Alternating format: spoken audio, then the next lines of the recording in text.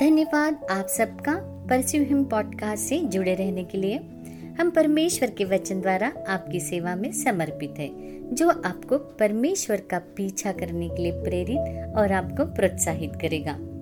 इसे सब्सक्राइब और शेयर करके बहुत से लोगों तक पहुंचने में हमारी मदद करें। और आप आपके जिस किसी भी पसंदीदा ऐप से सुनोगे, हमारे लिए रिव्यू देना ना भूलें। और मैं आपकी होस्ट शैलजा। आज की पोस्ट पास्टर किम डिसूजा द्वारा लिखित अतीत से भागना। जब अब्राम को कनान देश में रहते हुए 10 वर्ष बीत चुके थे, तब उसकी पत्नी सारा ने अपनी मिस्री दासी हाजिरा को लेकर अपने पति अब्राम को दिया कि वो उसकी पत्नी बन जाए। अब्राम जब हाजिरा के पास गया और वह गर्भवती हुई। जब उसने जाना कि वह गर्भवती है, तब वह अपनी स्वामिनी को तुच्छ दृष्टि से देखने लगी। तब सारा ने उसको दुख देना शुरू किया और वो उसके सामने से भाग गई। तब परमेश्वर के दूत ने उसको जंगल में शूर के मार्ग पर एक जल के सोते के पास पाया। यह थी हाजिरा की कहानी, जो उत्पत्ति की पुस्तक 16वें अध्याय में लिखी हुई है। अब आगे के जो शब्द आप अनुभव करने जा रहे हो, वह एक वाकई में सच्चाई है। अगर आप चाहो तो वो तुम्हारे जीवन को बदल देगा, क्योंकि वह सीधा परमेश्वर के दिल से आते हैं। वह आपसे बेहद प्यार करता है और ये आपके लिए एक प्रेम पत्र है, जो अपने अतीत से लड़ रहे हैं, हाजिरा के जैसे। प्रिय हाजिरा, यह मैं ही हूँ जिसने तुझे रचा है। मैंने तुझे तेरा नाम लेकर बुलाया है। तुम मुझे नहीं जानती, पर मैं वही हूँ जो तेरा पीछा कर रहा हूँ। और अब मैंने तुझे पाया है। मैं एलरोई हूँ, परमेश्वर जो देखता है। उन आपके पूर्वजों के देवता समान नहीं, जिनकी आंखें तो है परंतु वे नहीं देखते, जिनके कान है परंतु वे नहीं सुनते। हाजिरा, आप हम दोनों मिलके बातें करते हैं। मैंने तुझे देखा है। मैंने देखा है तू अपने गर्भ में अतीत को लेके है और तू भाग रही है। लेकिन जिस रास्ते से होकर तू भाग रही है, वो तेरा मुकाम नहीं है।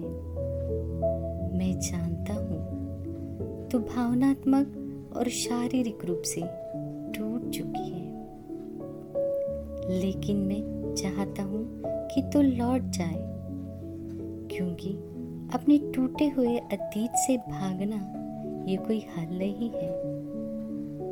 तू अपने अतीत का दरवाजा खुला रखेगी तो वही बातें तेरे पास आती रहेगी। तू नाराजगी और कड़वाहट को लेकर अपने दिल में रखी है और उसे लेकर तू भाग रही है। कोई फर्क नहीं पड़ता कौन सही है या गलत, पर मैं चाहता हूँ कि तू लौट जाए। माफ कर और छोड़ दे। तू अपने दिल में नाराजगी को लेकर नहीं भाग सकती। तुझे उससे समझौता करना होगा। और याद रख, तेरी पहचान मैं हूँ, ना कि वे बातें जो लोगों ने तेरे बारे में कही है। छोड़ दे, क्योंकि तेरा भविष्य दांव पर है। छोड़ दे तेरे घमंड को, क्योंकि उससे कुछ भी हासिल नहीं होगा। छोड़ दे, क्योंकि मैंने जो तेरे लिए रखा है वो तेरी समझ से कहीं परे है। और जैसे तू अपने आप को नम्र करती है और मेरे वचनों के प्रति समर्पित हो जाती है, तब तेरी सारी लड़ाइयों को मैं लड़ूंगा। मैं तेरे अतीत के सारे चोट मिटा दूंगा और तेरे चारों ओर अग्नि की ज्वाला बन जाऊंगा। अपने टूटे हुए सपनों पर मत रो, क्योंकि मैं उन सपनों को बदलने जा रहा हूँ जो तेरी कल्पना से भी परे है।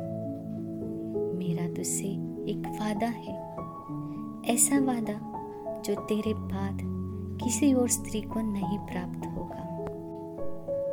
मैं तेरे वंश को इतना बढ़ाऊंगा कि वे बहुत होने के कारण गिने नहीं जाएंगे, क्योंकि मैं वह परमेश्वर हूँ जो केवल दिखता ही नहीं बल्कि सुनता भी हूँ। मैंने तेरे लिए स्वर्ग को झुकाया है और तेरे पास आया हूँ। हाजिरा, मत डर, क्योंकि मैं तेरे साथ हूँ। तेरा यीशु। हे दोस्तों, मैं आशा करती हूँ इस पॉडकास्ट से आप आशीषित हुए हो। यदि आज आप जो सुन रहे हो आपको पसंद आया है तो Apple podcast, Spotify, Google podcast और किसी भी अन्य ऐप से आप जानकारी प्राप्त कर सकते हैं। इसके अलावा हम आपके साथ जुड़े रहना पसंद करेंगे pursue-him.net पर, जहां बहुत सारी चीजें आपके लिए उपलब्ध है। याद रखें, परमेश्वर का पीछा करते रहे, क्योंकि आप जिस बात का पीछा करोगे आप वैसे ही बनोगे। आपका दिन शुभ रहे। धन्यवाद।